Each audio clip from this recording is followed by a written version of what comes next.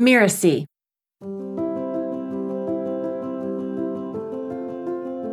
And so I did have to kind of wrestle. And when I looked at it, I could really see that the clients that were not getting the results were the ones that I had to own up to the fact that I was in my judgment engine far too often with them. Hello, and welcome to Just Between Coaches, the podcast that tackles difficult coaching conversations head on. My name is Melinda Cohen, and I run a business called The Coaches Console. The Coaches Console has supported more than 50,000 entrepreneurs in creating their own profitable coaching businesses. On this podcast, we explore difficult issues that you might be having with your clients, and we also dive into difficult conversations that you might need to have with yourself. Today, my guest, executive coach Marisa Murray, and I are going to explore the latter. We're going to talk about how you can manage your own judgment.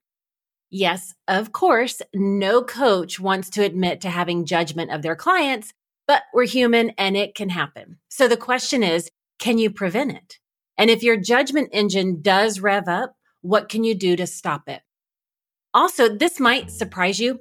Marisa says that judgment can be even more of an issue for coaches who have been practicing for a long time.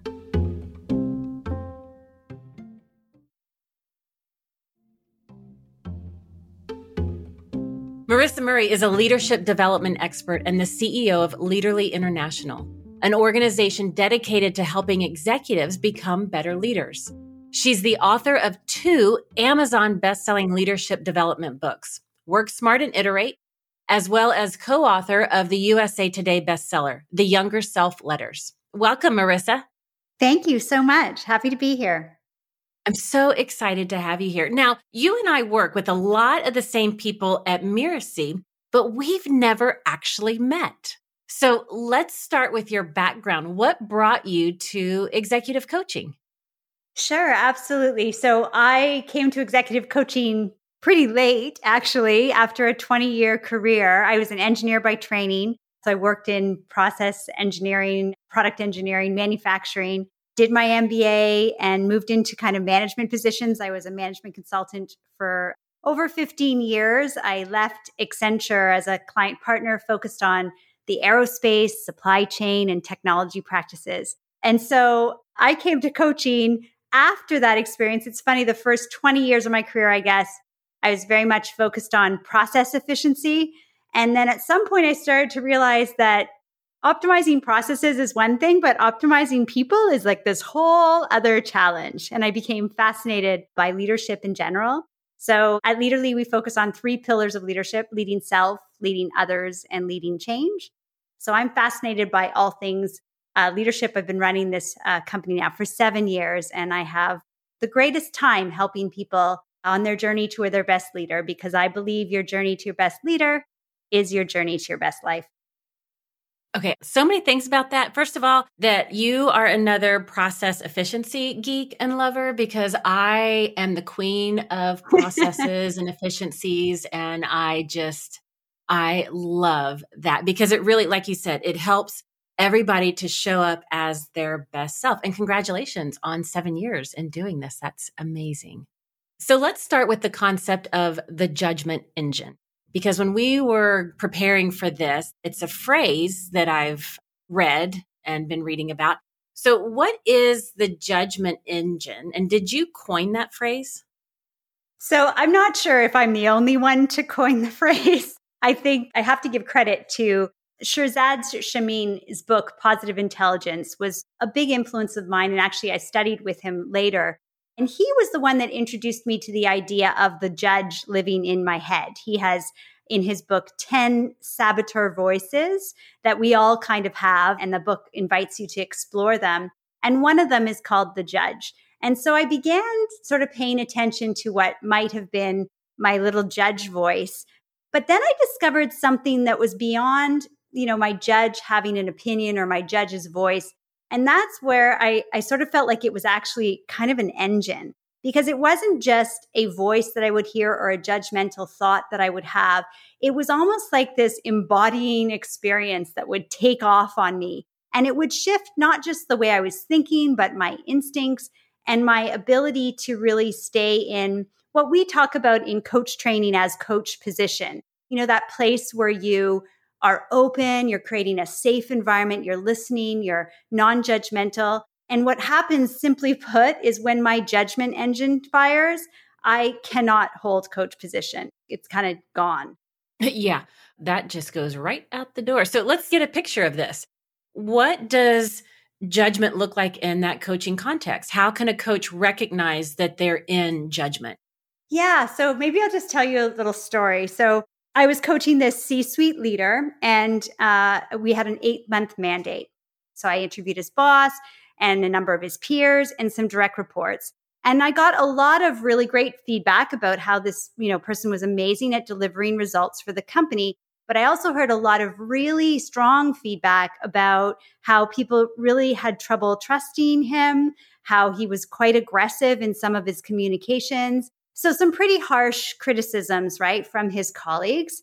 And even some things as simple as he often would write emails that his colleagues would refer to as command and reprimand. He would be like, this is unacceptable, or I'm surprised that I'm only hearing about this now. So there was a bit of accusation in them, and then kind of a command and a reprimand kind of energy about them. And so we started working together, and I taught him something that I teach in my TED Talk and in my second book, Appreciate, Align, Augment. It's like a little AAA formula, and you can use it for writing emails. So I taught him this little tactic, and he practiced it for a couple of weeks. Every first sentence, he had to start the first email sentence with, I appreciate something. I appreciate you forwarding this to me, or I appreciate you bringing this to my attention. And then his second sentence had to be about alignment. So I align with the approach you've taken so far. And then I would let him add, right? Augment. So then he would add something like, make sure to include Tom on my team because he has some great input. And he followed this to a T, almost like a science project. And he was all excited when he would come to our coaching session and talked about how he really felt like his relationships was changing and all kinds of cool things were happening. And then about 6 weeks later, he stopped doing it. And I knew this because his boss was so excited. He was like, what have you done to him? He's so amazing. His emails are amazing. So then when he stopped doing, his boss started forwarding emails to me and giving me examples. And a lot of them were awful. They were a disaster. And so during our coaching session, I said hey, what's going on? And he really started to be like, I'm very stressed and this is just too hard for me and I have to be efficient. And, he started to kind of really get into this energy around this is unchangeable for me. Plus, I don't even know that I buy into it. And I felt it in that moment. I felt this shift of all the stuff around is he coachable? I was in my head in accuse, command, and reprimand almost. Exactly the same thing I was trying to get him to stop doing just in that moment. So that's kind of what the judgment engine looks like. It's when you just feel this flip where you begin to emulate maybe the very thing that you are trying to correct a client on or help a client with. So I love that response tactic. And I just want to make sure I got it. Did you say appreciate, align, and then amend? Or I think the other word that you used was augment? Yeah, augment. I love that as a framework to help stay out of judgment mode, even for him, not talking about you, but talking about the client in this particular story. So that's a powerful framework, even that we can use as coaches when we're interacting with our clients to help us stay out of that judgment mode. Now, when we slip into judgment mode, right? So I heard you talk about, we get into our head, maybe we're in accusing mode, we're not listening, we're not present, we're emulating the very things that we're trying to coach around or correct. And when we are in that place, what's the harm or the damage that can occur if a coach is feeling judgment towards a client? Yeah, so obviously the primary problem is that we're not going to be effective at helping them. And that's a huge deal because we go into coaching, almost all of us, I think, to help people. So when our judgment engine takes off, we're not going to be able to help. And we start to think we know the answer. We start to feel superior. All of these kind of ugly characteristics start showing up. And actually, I listened to one of your episodes. It was a great episode on shoulding on ourselves, or do we should on ourselves? Mm-hmm. And for me, this is exactly it. When we start to have judgment, we are starting to should on our client, right? We start to kind of push through a whole bunch of things they should be doing or not doing. And we start to make a lot of assumptions around the underlying reasons that they're not making progress.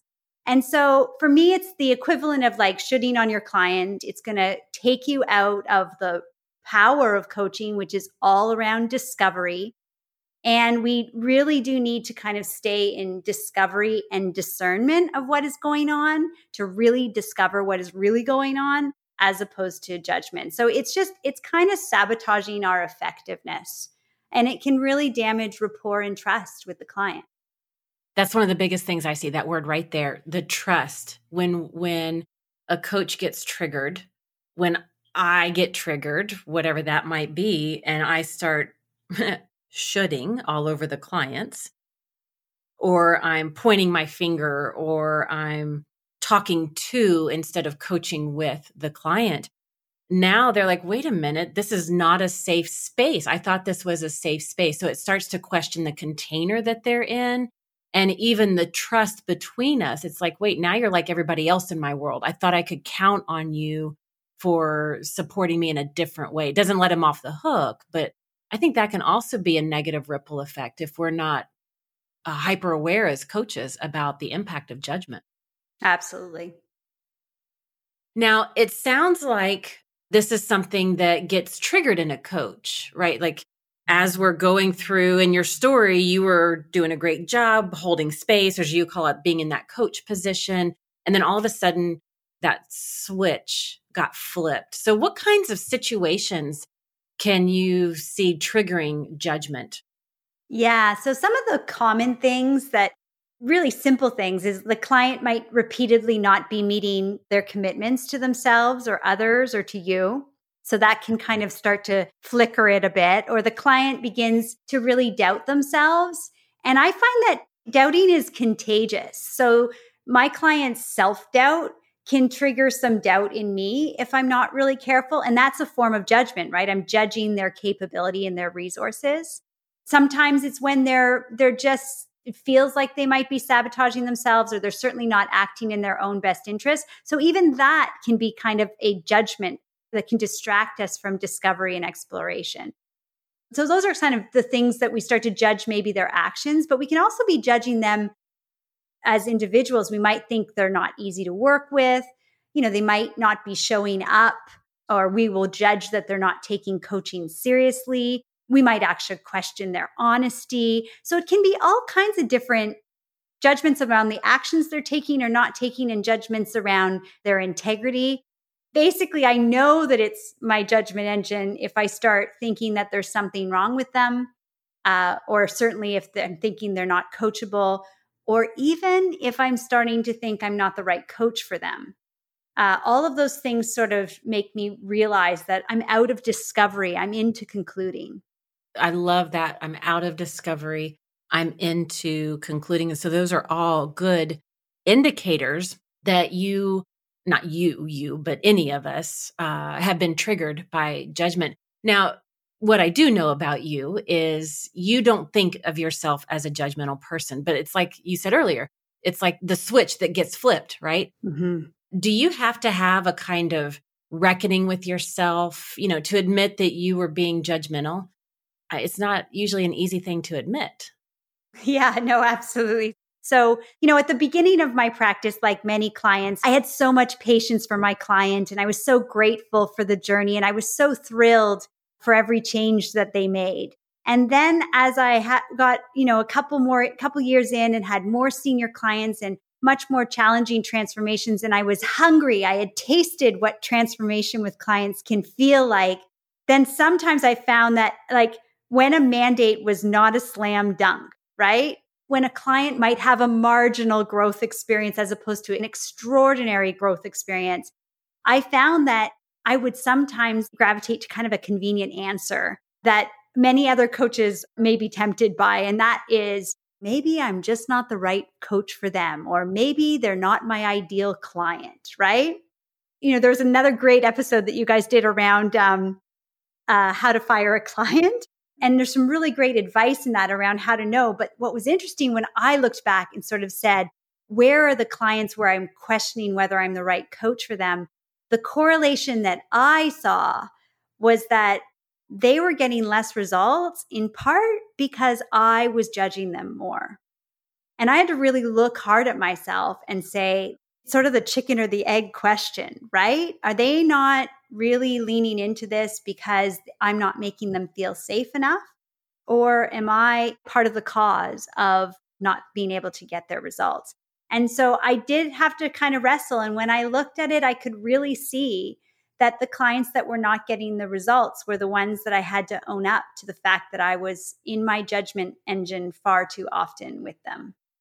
Okay, that's a powerful exercise that any of us coaches, we should be doing, I don't know, yearly, quarterly, like really checking in and seeing how are we showing up across the board with our clients and noticing those patterns. That's very, very powerful.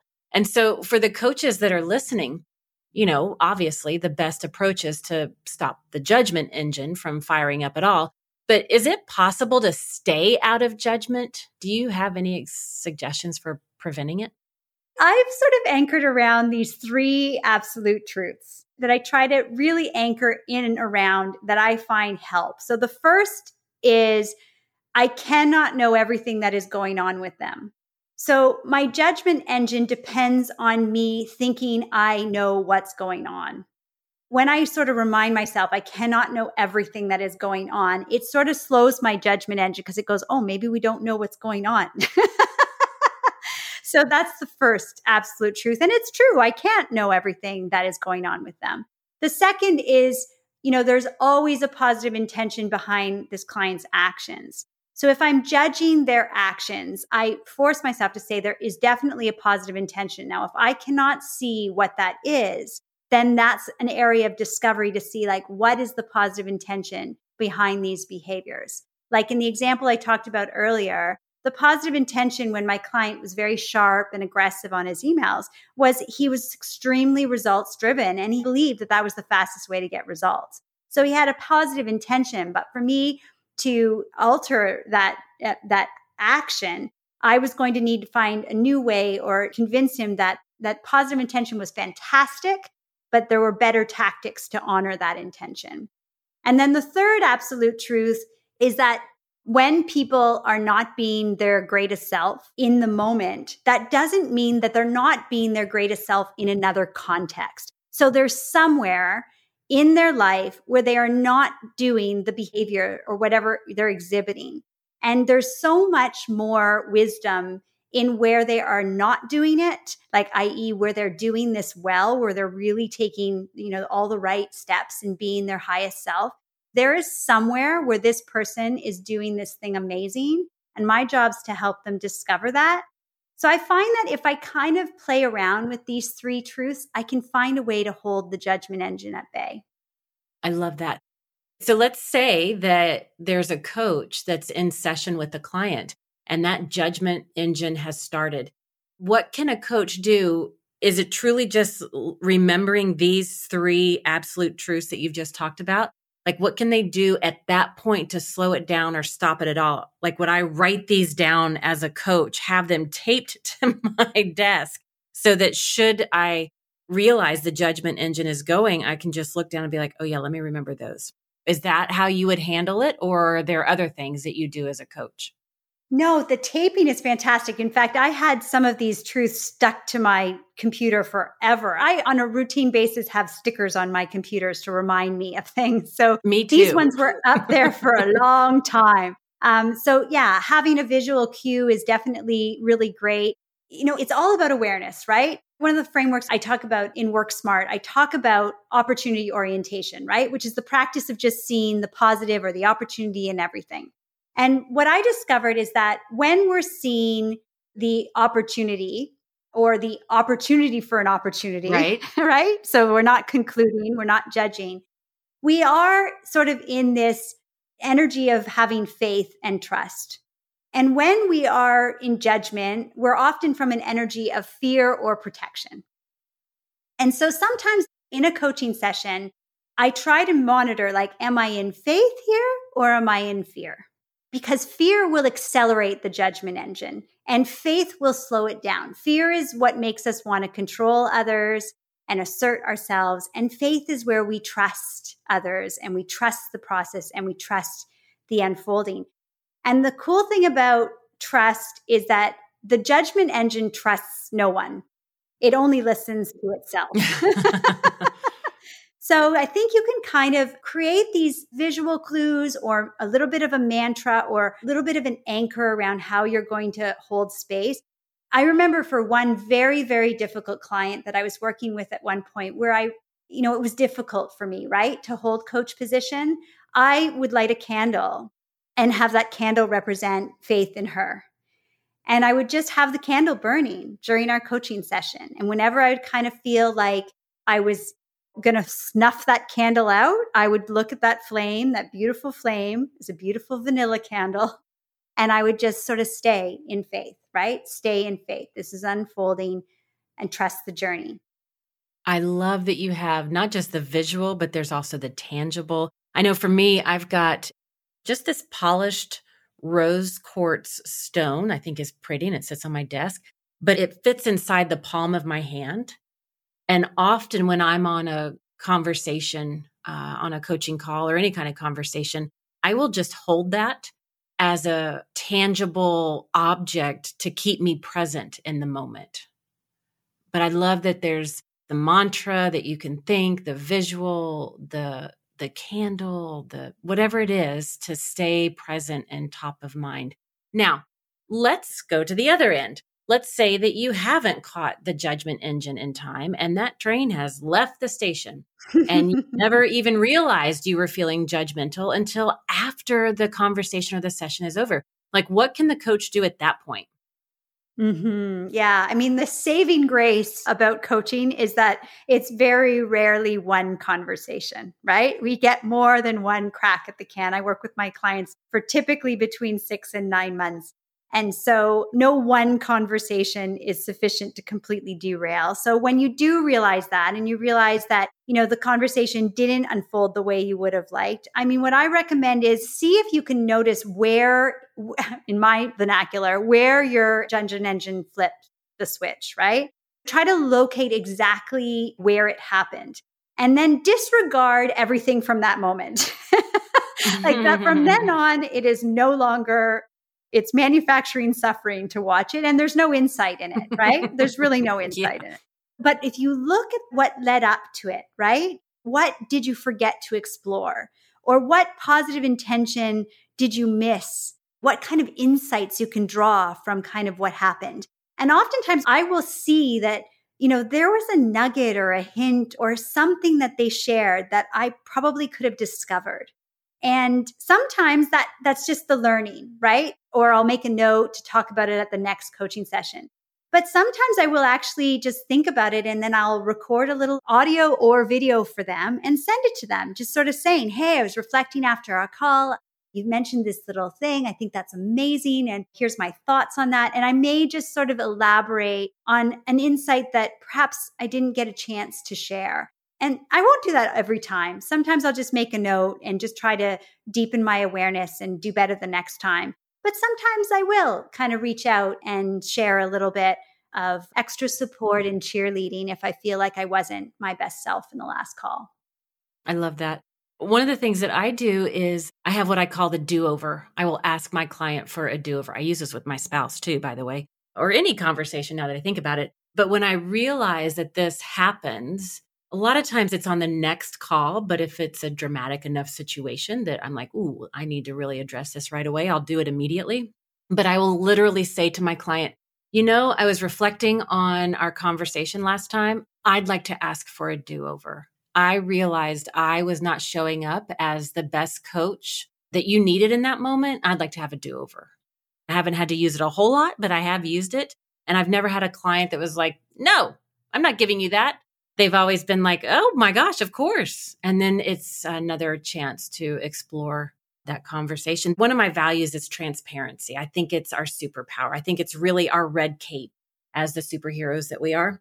And a transparency tool that I will use in a session is the phrase, what I'm noticing is.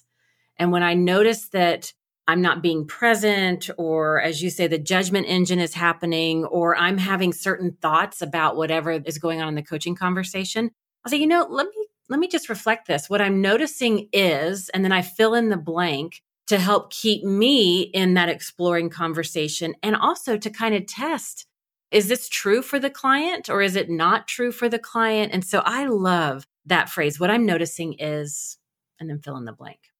Yeah, beautiful. And the other thing that you said that you've heard some of our episodes, so you've probably heard me say this a number of times. I truly believe that every coach should be working with a coach. I just think you can't be in any more in integrity than that right there, as we're going to be coaches. And so this is also a great thing to take to your coach in your own coaching session to say, hey, I had this situation. You can keep the confidential information Of confidential, and course. you can share the scenario and your part in it, but definitely take it to your coach and work with your coach on that so that you're always improving your skills and ability to hold space for your clients. Absolutely.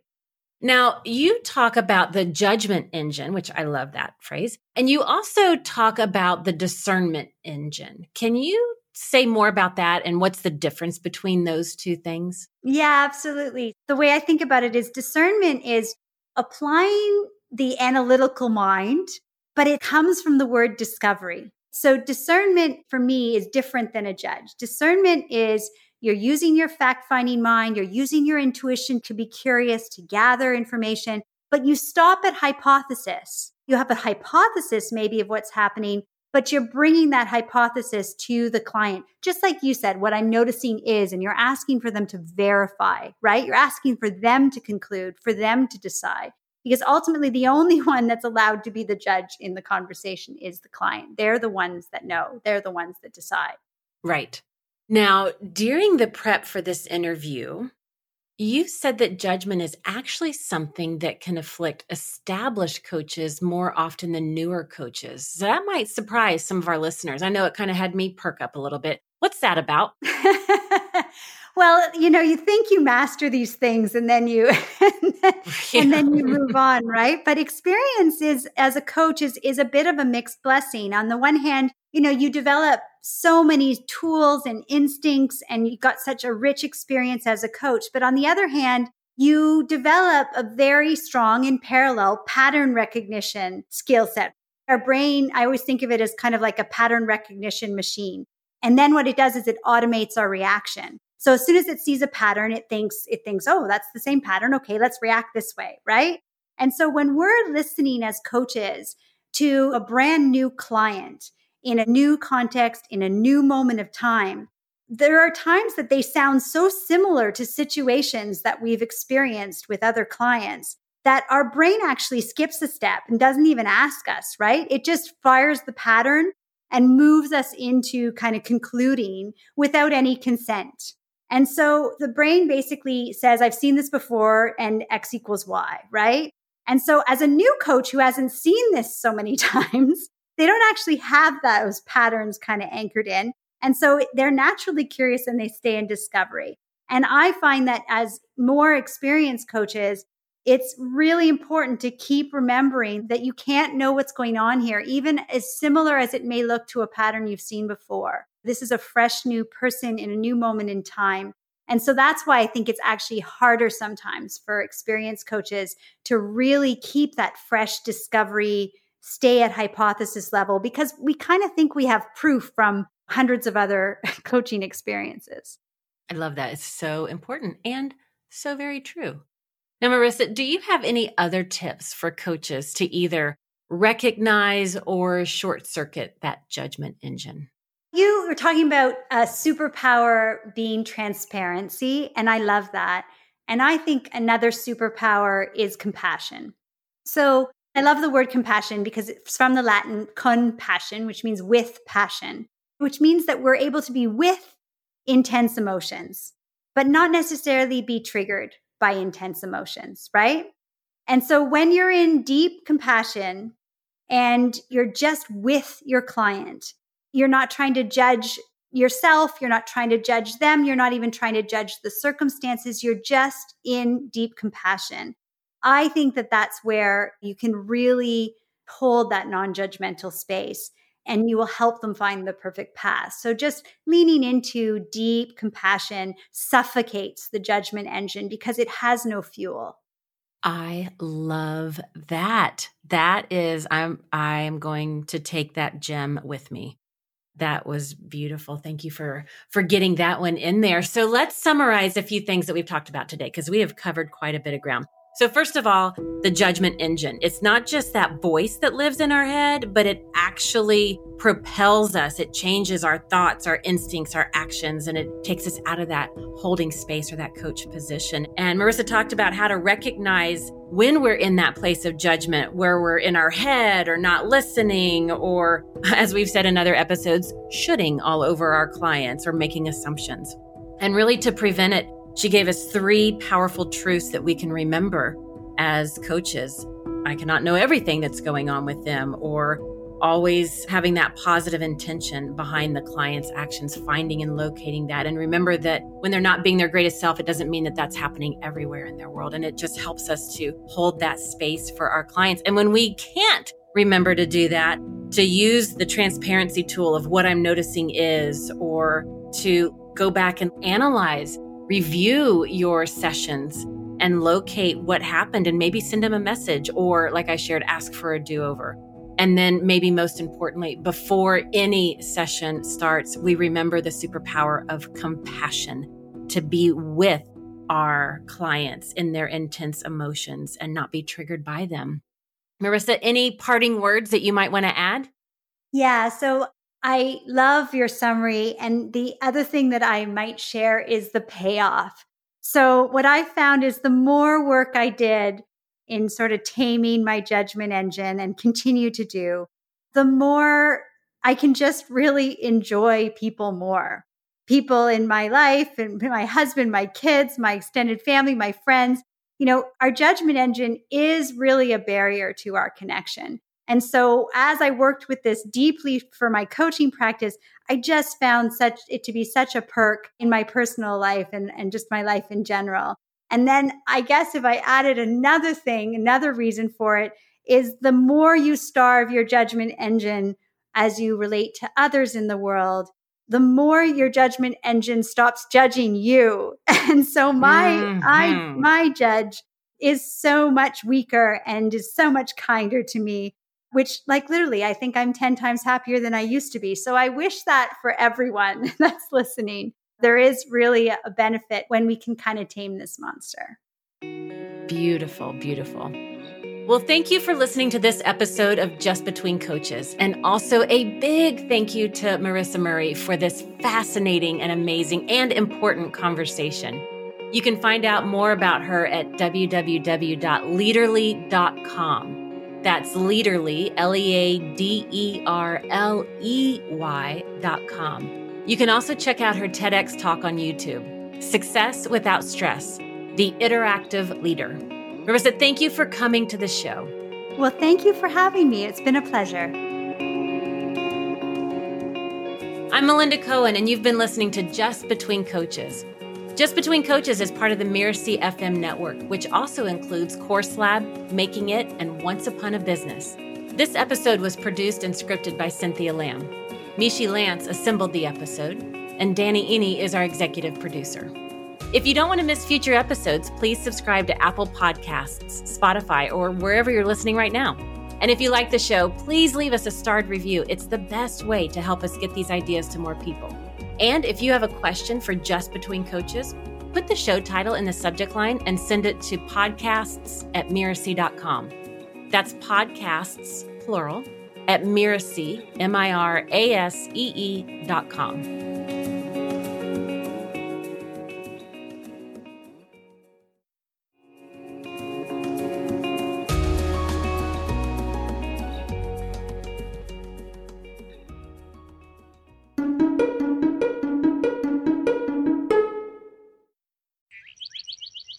Marisa.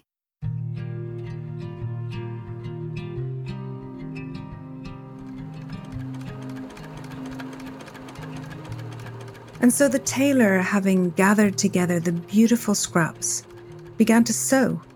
He stitched and he sewed, and he sewed and he stitched, and by the morning time, he had made himself a beautiful coat. Now, when he wore his coat into the market, everyone admired it so much that the tailor decided to wear the new coat everywhere. And that's what he did. He wore it and wore it and wore it until it was all worn out. Or was it? In each episode of Once Upon a Business, Lisa shares a fairy, folk, or traditional tale, and then extracts rich business lessons that are applicable for entrepreneurs, coaches, and course creators. Stories always take us on a journey from one place to the next. Sometimes this journey is literal, sometimes it's metaphorical, but always we find ourselves transformed. This story, The Tailor's Coat, originating from Europe, takes us through a literal transformation of the pieces of cloth, and yet somehow teaches a powerful lesson. It does speak to a common entrepreneurial journey. Many of us start out working for someone else and give them everything we've got. Perhaps the tailor finally deciding to make something for himself is similar to the entrepreneurial desire to begin to create a business for ourselves. We take the scraps, the skills that we've developed, the experience that we've gained, and we launch our own business.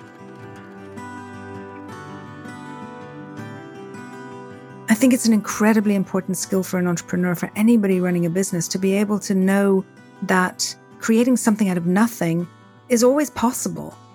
And it's often the way forward because it's out of the scraps of what's been done before. It's out of almost the missing pieces that are not quite there that we can actually bring our creativity and bring our determination and bring our vision to create something really wonderful, really brand new and really beautiful. And then we can walk around the town with it. We can be proud, we can step out and we can wear it until it's almost worn out, but not quite.